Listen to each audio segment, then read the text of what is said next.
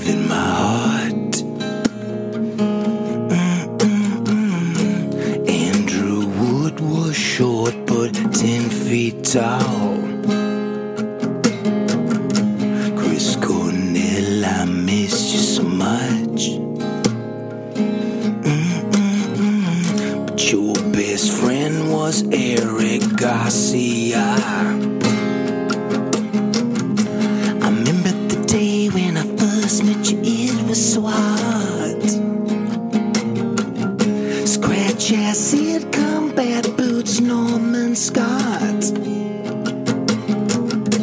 We used to go weekend camping a lot. That's when Soundgarden just got their start. Jack and Dino and me were in Crip Kicker 5. That's when Chris taught me sing with all my might, all my might, all my might, yeah. All my might, all my might, all my might. I miss you so much. I miss you so much. Chris, I miss you. I miss you so much.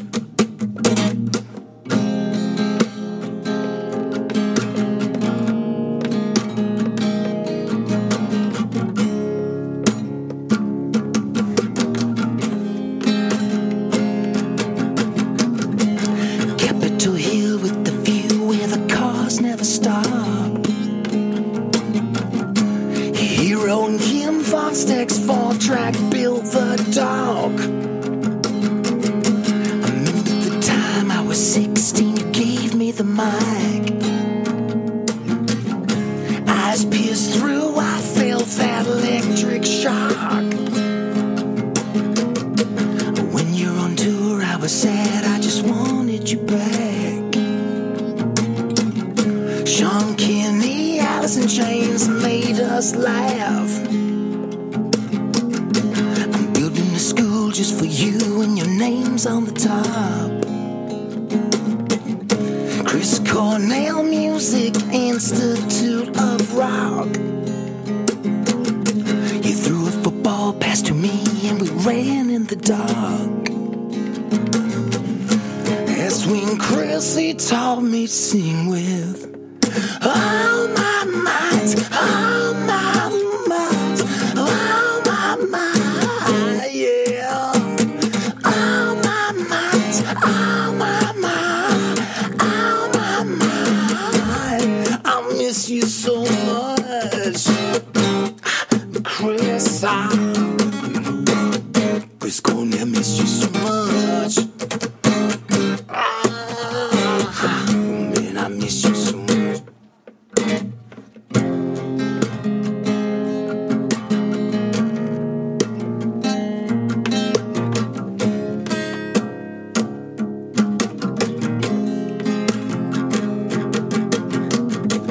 West Seattle, House 45. Incense, rainy, a beer, and we jammed till the sunrise. When you believed in me, I came alive overnight. You told me to sing with all my might, all my might, all my might, yeah. All my might, all my might. Kristen Dale, I miss you so much. All my might, I miss you so much. I miss you so much.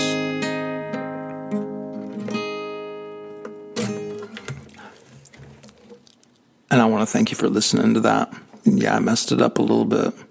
But like I said, just raw and real. And this song is called, Chris Cornell, I Miss You So Much. And I started off by talking about the love that I have in my heart, not just for Chris, but like for Andrew too. And that's why I just put him first, just kind of like to honor him, in the same way that Temple of the Dog, that whole album, it's for Andrew. We all miss him too. And I knew Andrew would as well.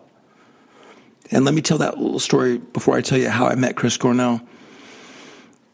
We would go to the shows. This is when Chris first started, and we go see, and Chris would be playing with a Malfunction, and Andrew Wood. Okay, he's kind of short. Andrew Wood was short but 10 feet tall. But you would never know that with his singing that he's a little bit shorter because he's so dynamic. And it was before the show. I mean, I was just kind of like the skateboarder kid. That's just who I was. And I was playing guitar back then and had even written songs at that early age. And Andrew Wood, because I'm probably like 16 or 17 during this time, whenever. And at these like all age club shows, and Andrew, I guess they knew me as the guy with the pipe, the Pakalolo pipe, man. You got the green stuff, And Andrew were like, hey, where's Robbie? And he'd come find me, and he'd pack a bowl, and we just hang out and talk. And I was so trying not to, I guess, what can I say? Trying not to be a little bit starstruck, even though we all hung out together quite a bit. It's true. It's still, when I saw that type of creativity and that much passion in just one person like Andrew Wood, it was amazing. I mean, you felt the energy from Andrew Wood. He's about ready to go on, and he's got his outfit on, his, kind of like Aerosmith bandanas hanging, and his hair and his makeup. It was cool. And I thought it was amazing that he would even want to hang out with me, because we did several times. He'd always look for me. It's the honest God truth. It was just so much fun. And so I thought of putting him in there first to honor him. And the first time I met Chris Cornell was when I was 14 years old. I think I was a freshman at West Seattle High School, and Norman Scott, who I was in a band with called Mona, and he is so awesome. And he is a prolific creator, been around the world several times in bands that he's been with, Skin Yard and Capping Day. There's all kinds of it. Grunt Truck. Oh, man, it's just amazing. And so I was kind of like this little bit of an Iron Maiden and everything. And Norman Scott was into like punk rock and Sex Pistols, and he had like earrings and spiked black hair. He invited me one weekend to go to his dad's house. We call him Uncle Norm. And so we went, and I believe Chris may even be cousins with Norman Scott. Please forgive me if I get this wrong, because we're all just family. We just really, I somehow kind of got grafted in. and when I first met him, he was there wearing combat boots and cut off shorts, and kind of a T-shirt that was ripped up. It was all custom, and his hair was like a little bit long. And the thing that I remember them playing to, right, because we walked right in. He was already jamming in the basement at Uncle Norm's, and he was playing like Scratch Acid, and I didn't even know what it was. Like the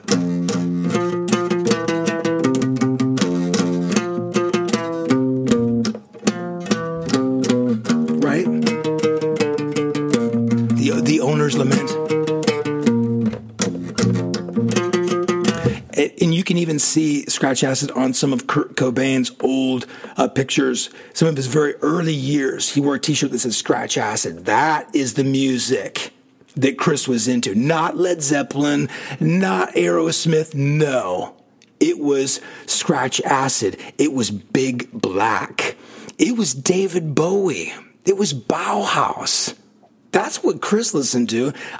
He may have somehow gotten influence a couple years later, hanging out with the guys that, with Mother Love Bone, who were really into Aerosmith, and which later on became Pearl Jam. I think he was influenced that way a little bit, like, oh, maybe this is the cool new thing. I don't know. I'm not saying anything. But when Soundgarden's music first started to come out, and it had that bit of a more of a super kind of, I don't know, like a modern day Led Zeppelin, I was like, this doesn't sound like Chris. But man, he taught me how to play Bela Lugosi's Dead. Really, Bauhaus. Bela Lugosi's Dead. We played also Ziggy Stardust. That was one. And we played it like Bauhaus because that was you know Bauhaus? This is like totally cool Batcaver type music. I thought Chris was a Batcaver. I hear I'm kind of like, I look like I maybe like have a mullet. It's almost like a pre-mullet. A little bit short front, just trying to have as much long hair as I can because my mom says, cut that hair, Robbie. And I met him that way. And I was amazed. He's like, go ahead, let's play. You want to play? And, I looked over at Norman Scott and he's like, yeah, go ahead. And I was like, okay, cool. And it's like, hey, just grab that guitar over here. We've got an amp, and there's like Rainier Bear all over and stuff like that. And we just jammed. And then he was, a few years older than me. And it was just so amazing to see that creativity before Soundgarden ever even started. But it really is true about Eric Garcia. And now Andrew Wood was a roommate of Chris's in the early years and was a very, very close friend. I mean, how can you not write an album and collaborate with other artists called Temple of the Dog without having such a heart and be impacted by someone like Andrew Wood, which Chris was. But Eric Garcia, all y'all know, is one of Chris's very best friends. Very best friends. And what is so amazing, if I just fast forward a little bit, that's the last verse on that West Seattle House 45. That was the jam house that Chris always came back to. That's where Eric Garcia and Michelle lived, rented a house right in West Seattle, 45th Avenue in West Seattle. And what's crazy is that maybe a decade later or 15 years later, after I got married, I'm divorced now, but my ex and my son, we got to actually rent that house because they finally bought a house. They lived there for how many years, Eric? Was that a long time, 15 years or so. Awesome house. It was the jam house. Everybody's been there. I'm telling you, ask Kim Thale. Kim was there, Sean Kinney, everybody. So much creating happened in that house. And I was blown away. The door opened up for me to actually rent it, and we kind of kept it in the family. Oh, man. And the jam room was still intact. I'm like, open up. That was the beginning of Mona when we rented that place. And many of those songs that I wrote for Mona were written right in that room. Smelly. You can still smell the beer. It smelled like it mold. Seattle is always rain out there, so they got a moldy. It's not the freshest environment. Ask those guys. You come down the stairs and you go in there and it's all, padded, because we would jam 24/7 in there sometimes. And Chris was there. And it's so cool to keep that in the family. And the very first album that Chris and Soundgarden produced was at Reciprocal Recordings, which is owned by Jack Endino, and Jack Endino is famous. He is famous in the Seattle movement and around the world as being one of the best producers in the world. I'm telling you, Jack Endino, he's right up there with Rick Rubin. And he helped create the grunge movement. What you talking about? That's Jack Endino. And somehow, through my relationship with Norman Scott, and I'm sure Chris put in a good word for me, Jack Endino had this kind of fun band called Crypt Kicker 5. Ask Matt Cameron. He was there because Matt Cameron had his own band. It was called Couch of Sound. And we would hang out together over at Jack Endino's house on Capitol Hill. That was the Skin Yard house. There's so many amazing stories, and Matt knows me, and he was familiar with Crypt Kicker 5 because we're this kind of quirky surf band. Now I somehow they needed a guitarist, and Jack Endino was the drummer of this band. Now, to me, I didn't really understand the ramifications of being involved with something like that till years later, because we're all still so young. But now, looking back at it with music history, I was in a freaking band with Jack Endino. And they need to update their wiki page. I was there. And just such an amazing thing. And when I saw Chris Cornell in his environment, where he lived in Capitol Hill, because the lyrics go, Capitol Hill with the view where the cars never stopped. hero and Kim Fostex four-track built the dog. Okay, this house was in Capitol Hill in Seattle. All right, it's very close to downtown Seattle, and it was on the edge of the freeway, and you could hear the freeway hum. And I think that maybe even in some of Chris's lyrics, that's where Chris, Kim Thale, and Hero, they were all roommates together. And I went there with Norman Scott because we just would go there all the time. You'd walk into the door of Chris's house. It was a small house, and you could smelled like beer, like old beer. What else do you do in Seattle when you're young? You play rock music, and you turn up the amps real loud, and you just drink beer. Oh, Kitty, what are you doing? And that's what we did. And again, I'm younger. I'm just a skater kid, but I got to tag along. And I looked around the house, and you could see paintings on the wall. There was drawings on the wall. I look at it now, it was a creator's environment. And that's where art was at. I remember even seeing lyrics on the floor because of Chris's writing he had so much coming out of him. And I remember seeing the Fostex 4-track thing. We're talking cassettes. Y'all, young people, y'all know what those are, cassettes with like literal tape. And that's what they would record with. They did these ideas. And I remember seeing acoustic guitars leaned up against the wall. You'd walk into the kitchen area and you could smell the cat litter. Or these are single guys, right? And there's dishes in the sink. Kim, am I right? Kim Thale. It is what it is. I'm not saying it was all messy or trash. No, it was like this cool single pad where these guys, their passion was music. They wanted to create music. And it wasn't something like they even wanted to be famous. Nobody really cared about being famous back in the grunge movement, I guess if you want to call it that. We don't like the word grunge, but it is what it is. I'm telling you, this was a season that it's like post Van Halen, post Hair. Everyone was tired of glam rock, spandex pants. I mean, now if I had a pair, I'd probably wear them as pajamas. I'd feel kind of good. Back then, it was like it really made us sick. We hated the idea of fame, the idea of, like everybody wearing the same clothes on stage and it being really cool. No, we were sick and tired of it. And that's why some of us so gravitated to punk rock, like Chris Cornell. Because it was so different. Let me try to get back to the purity of what it is that makes life so interesting. And as we were beginning to, starting to play guitar, and I mean, Chris was still young at doing it too. It was like trying to discover yourself as a musician, as a creator. And that's where we saw just so many amazing things happen. But I remember even like glancing into his bedroom. I never went into anyone's room or his room. Again, apologies for the airplane sounds and all that. We're in Hawaii. I'm on a boat. I'm pulling no punches. Okay. But I do remember seeing lyrics taped up to his wall. I can even still remember how he wrote it in my mind. And I remember seeing even lyrics on the floor or going into the washroom, right?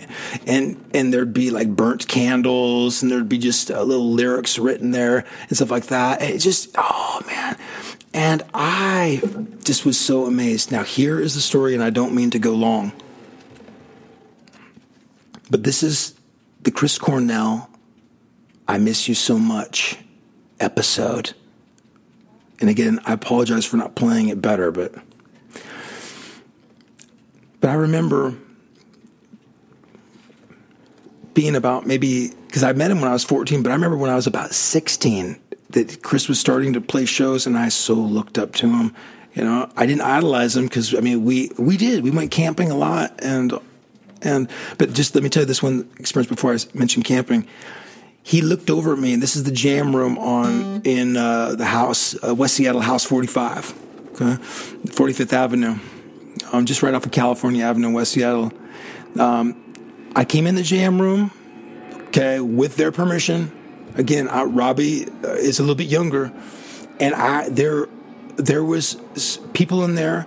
Kim Thale was there. Hero wasn't there. But I remember that people were saying, oh, yeah, there's some guys from Alice in Chains. I hadn't met Sean Kinney yet.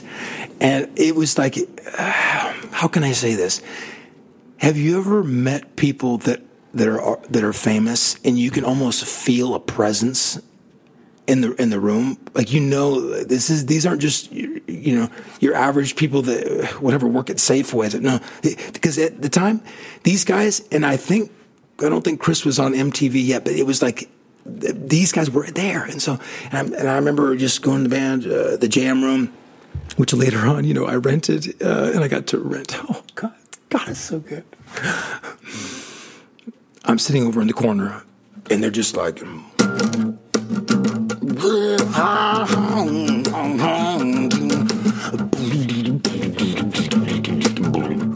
whatever they were doing, just jamming. And Chris was singing. He looks over at me.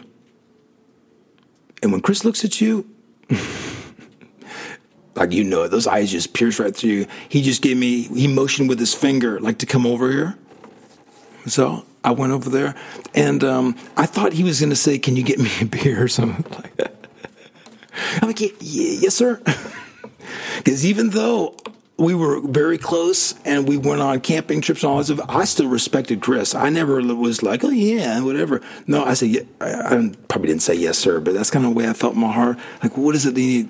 If it's a beer, I'll go grab it for you. And the music was so loud. He just grabbed, it was like a fifth of whiskey.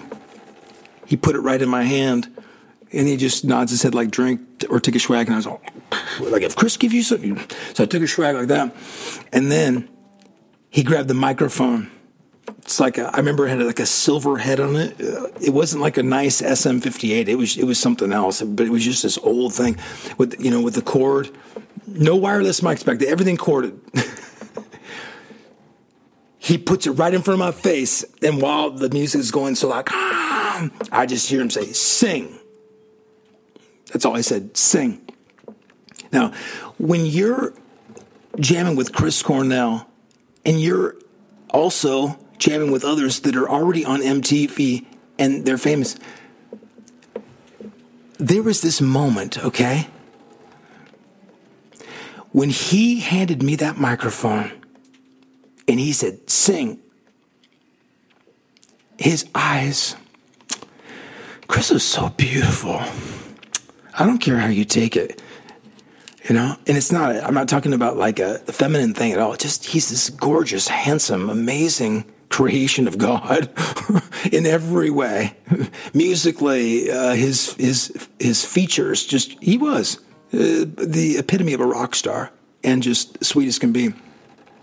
When he handed that mic and goes, sing, and his eyes looked right at me. And then when I grabbed the mic, all of a sudden, I don't know if the thing was grounded wrong. No, this is from my memory. I'm trying not to cry. He handed me that mic, and I felt like the electric shock. If you've ever been in the old jam rooms, this is like in the early days. Probably things are all grounded now, and you never get shocked. But if you're holding a guitar and you put your lips on the microphone, you go, bzz, it's like shock. Maybe I was standing in a puddle of beer or something, but it was almost like this divine moment, like a transference of power. You not gonna believe me, huh?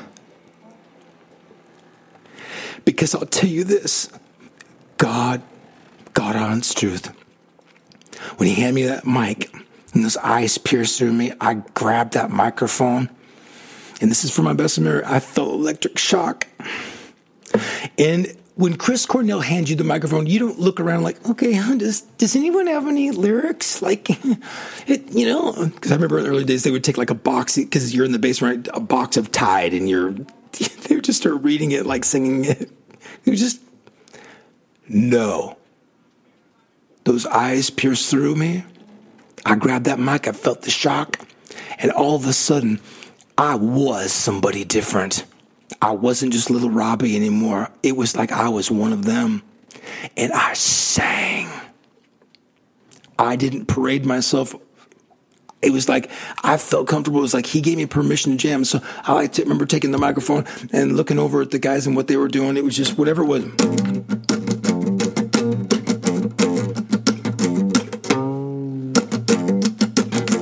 You got on, yeah. So, and I just began singing on top of it like I never done before.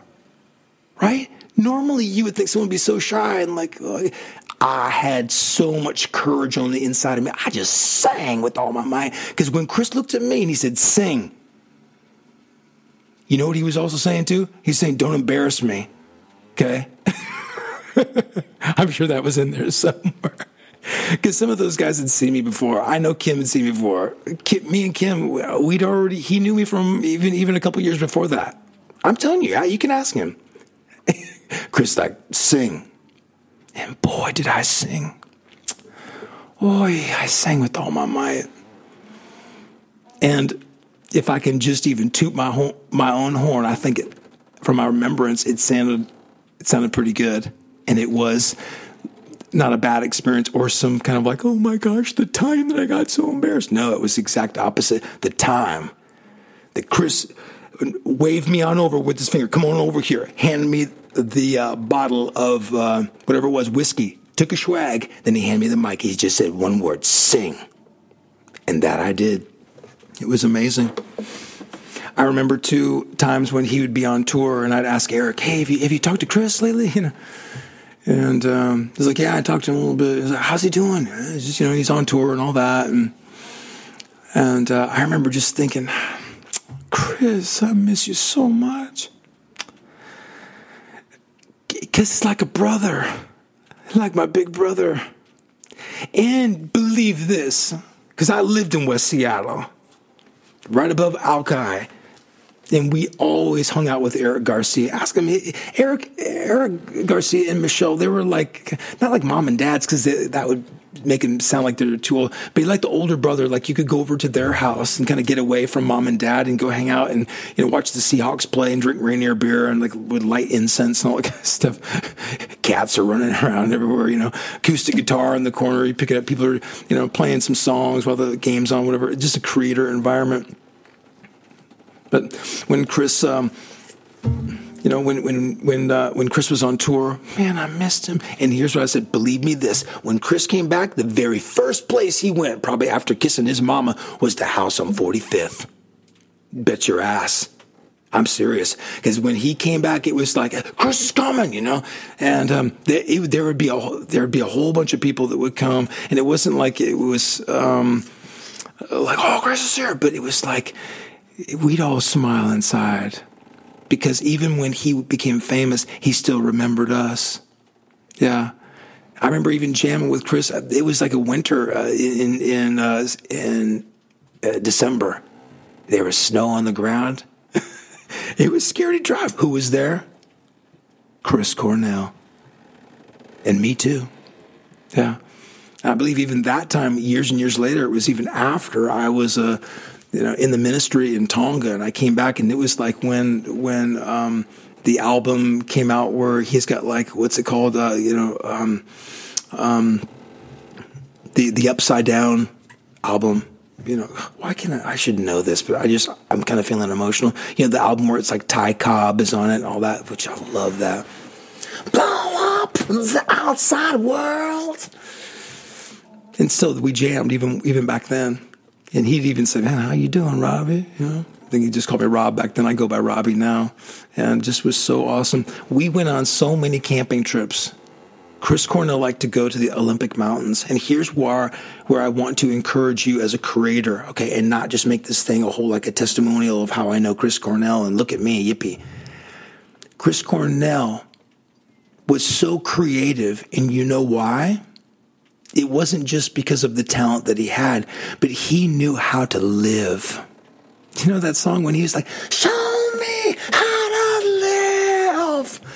I was like, man, Chris, you showed us all how to live too, because we would go, this would be spontaneous camping trips. Because he still worked at this time, this is early years, still worked at, I think it was Ray's Fish House, where he was a sous chef. Yeah. And it would be like, this is before the internet even. Before the internet. Wow, Robbie, you are old. My goodness. There was a time when there wasn't internet. It was called weekend camping. And it would be like a Friday afternoon or something. We'd get a call. I mean, I wouldn't get the call. Norman Scott would get the call like about 4:30, and like it'd be Chris on the phone. Hey, you want to go camping? It's like, yeah. And then Norman Scott would just be like, guess where we're going? I'm like, where? We're going camping. He's like, go call your mom and dad, get permission. And then mom and dad said it was okay. And, cause we're young. Yeah, I was living with mom and dad. You do that when you're 16. Okay. And then we go to the Olympic Mountains. He always loved the Olympics. And we hop on the ferry. We'd get in a van and it'd be full. I remember acoustic guitars being in there. Kind of hippie. I don't even know whose van it was. Tapestry. Everything that Chris touched was cool. And I'll tell you this too, for the record, he never got pissed off. I never saw Chris Cornell yell at somebody or get pissed off. I didn't. Maybe somebody else did. I never did. He was always the nicest person. And the reason why I love him so much too is like he always treated me with respect too. Who am I? I'm nobody. But he was nice to people. Do you know what I'm saying? Have you ever jammed with somebody that's absolutely famous? And they're nice and they treat you like one of them. Even I remember jamming and what's his name? Oh gosh. Anyway, we'd be jamming, and then Chris would nod at me and just go, would you just play something? What do you got? Again, you don't go, oh my gosh, what do I got? You just go from your heart. Boom. You start jamming on some.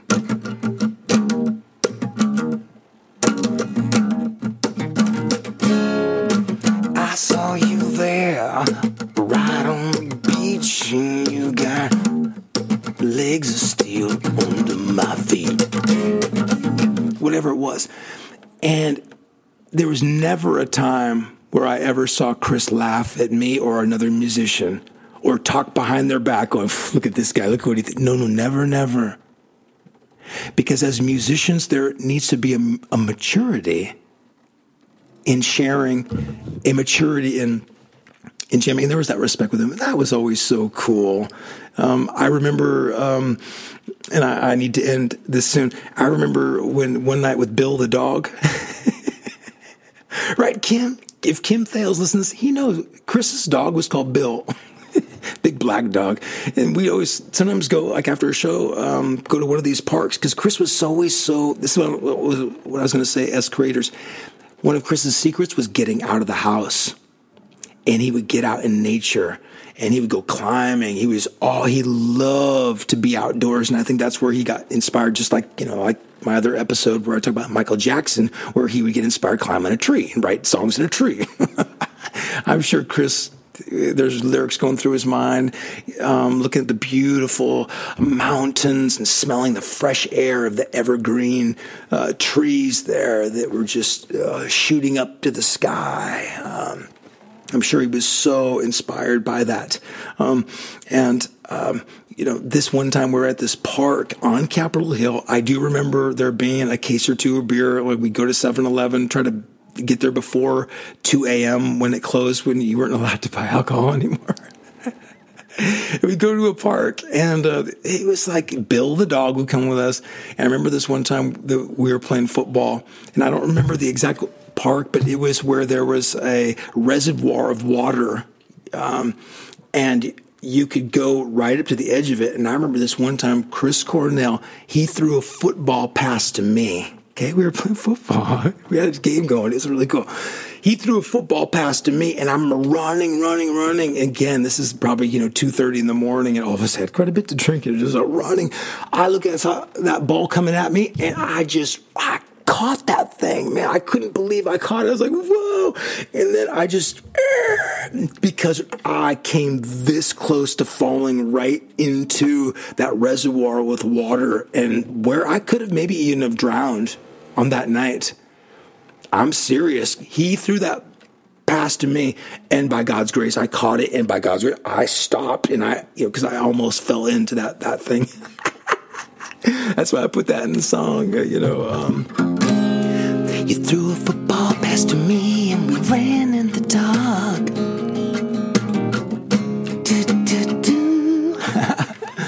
And I sure do miss him.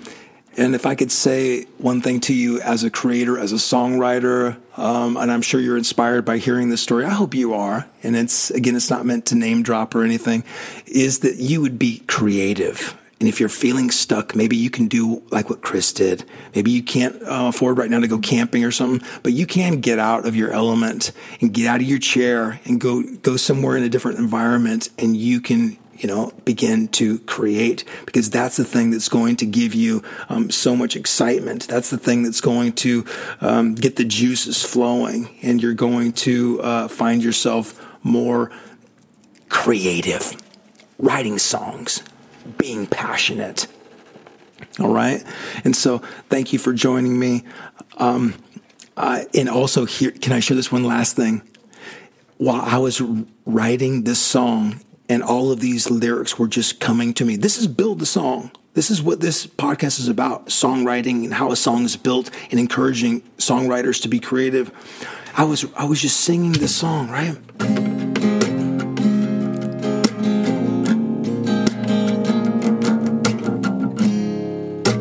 And these are the words that came.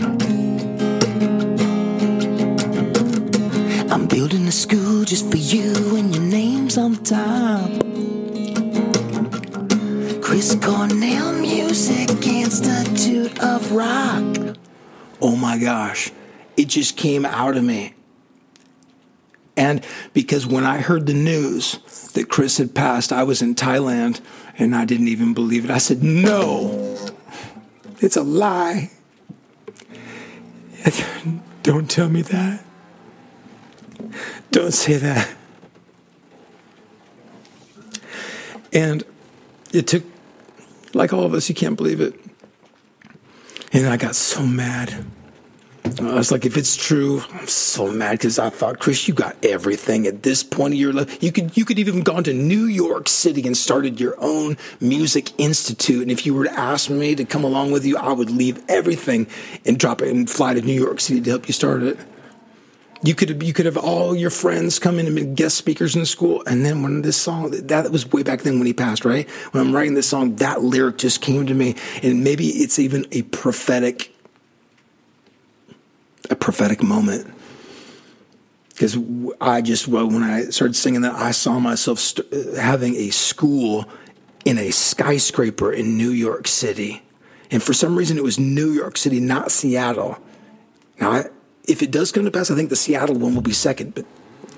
And I saw this amazing floor, like an office space, but all wide open. And I just saw great big pillows on the floor, and like a little podium there, and a kind of a cool little stage. And I just saw about 75 to 100 young adults there, and sitting on the floor. And there being guest speakers like Kim Thale, Sean Kinney, this amazing school called Chris Cornell Music Institute of Rock. No, I'm not trying to do that, or I'm not trying to infringe on anything. And God bless Vicky. And and when you hear the song, the other Chris Cornell song that I have, you're gonna love that. I'm not gonna spoil it. But there is that vision. Maybe I will. And if I can start a school for Chris, with Kim's permission, Vicky's permission, or however it all works, and investors that want to do, it's going to be awesome. And for all those that knew Chris Cornell and coming in, flying in, doing a guest session and talking about how to write songs and how to be I'm telling you, and there would be a cap on the students. Not too big. And so I even saw that some of the students are actually going to live in that skyscraper, that one floor would be for the school, maybe one floor would be for the housing, and separated, guys and girls and all that. Is that an amazing vision? That's part of it that I wanted to include, and this is Build the Song with Robbie Silverarm. I want to thank you so much for joining me, for putting up with me, my wackiness, the noise of the jets, the airplanes and everything here on this 1970 Hughes North Star yacht. This is Robbie Silverarm. I'm not pulling any punches. I'm going on tour this year here in Oahu. It's called the Honolulu Dance Robot Yacht Rock Tour, coming to a city near you. Bringing sometimes some spam mousse would be for you. So thanks for joining me. I better end now because all these jets are going, build a song, build a song, build. Fly your jets all you want, I'm still going to build my song. Ain't gonna nothing going to stop me. I remember Chris Cornell, the day that he looked in my eyes, got shocked from the mic. But it might have been a divine supercharge to little Robbie on the inside. Cause I'm playing, I'm writing, and I'm rocking and rolling, baby doll. I'm so glad you're here with me. Ooh,